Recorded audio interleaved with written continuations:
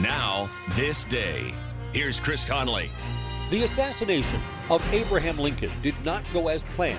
Two others were also supposed to be killed on this day, December 29th.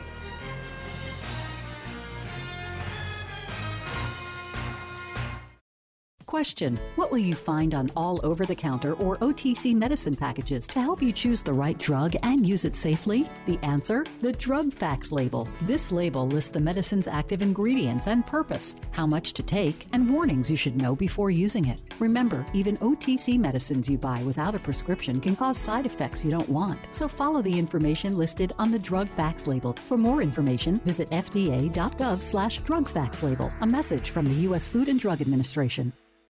Our This Day stories are heard on WKZO in Kalamazoo, Michigan, and on Kello Radio, Sioux Falls, South Dakota.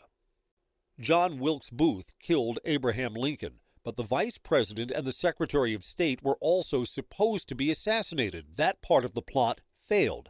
James Seward was attacked in his home that night by one of the conspirators who pretended to be a doctor, Lewis Powell, but he was fought off by the Secretary of State's son-in-law.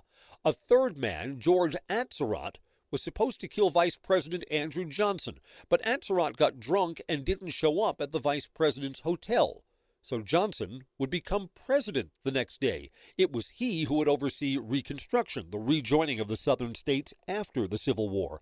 Andrew Johnson, our 17th president, was born on this day, December 29th, 1808.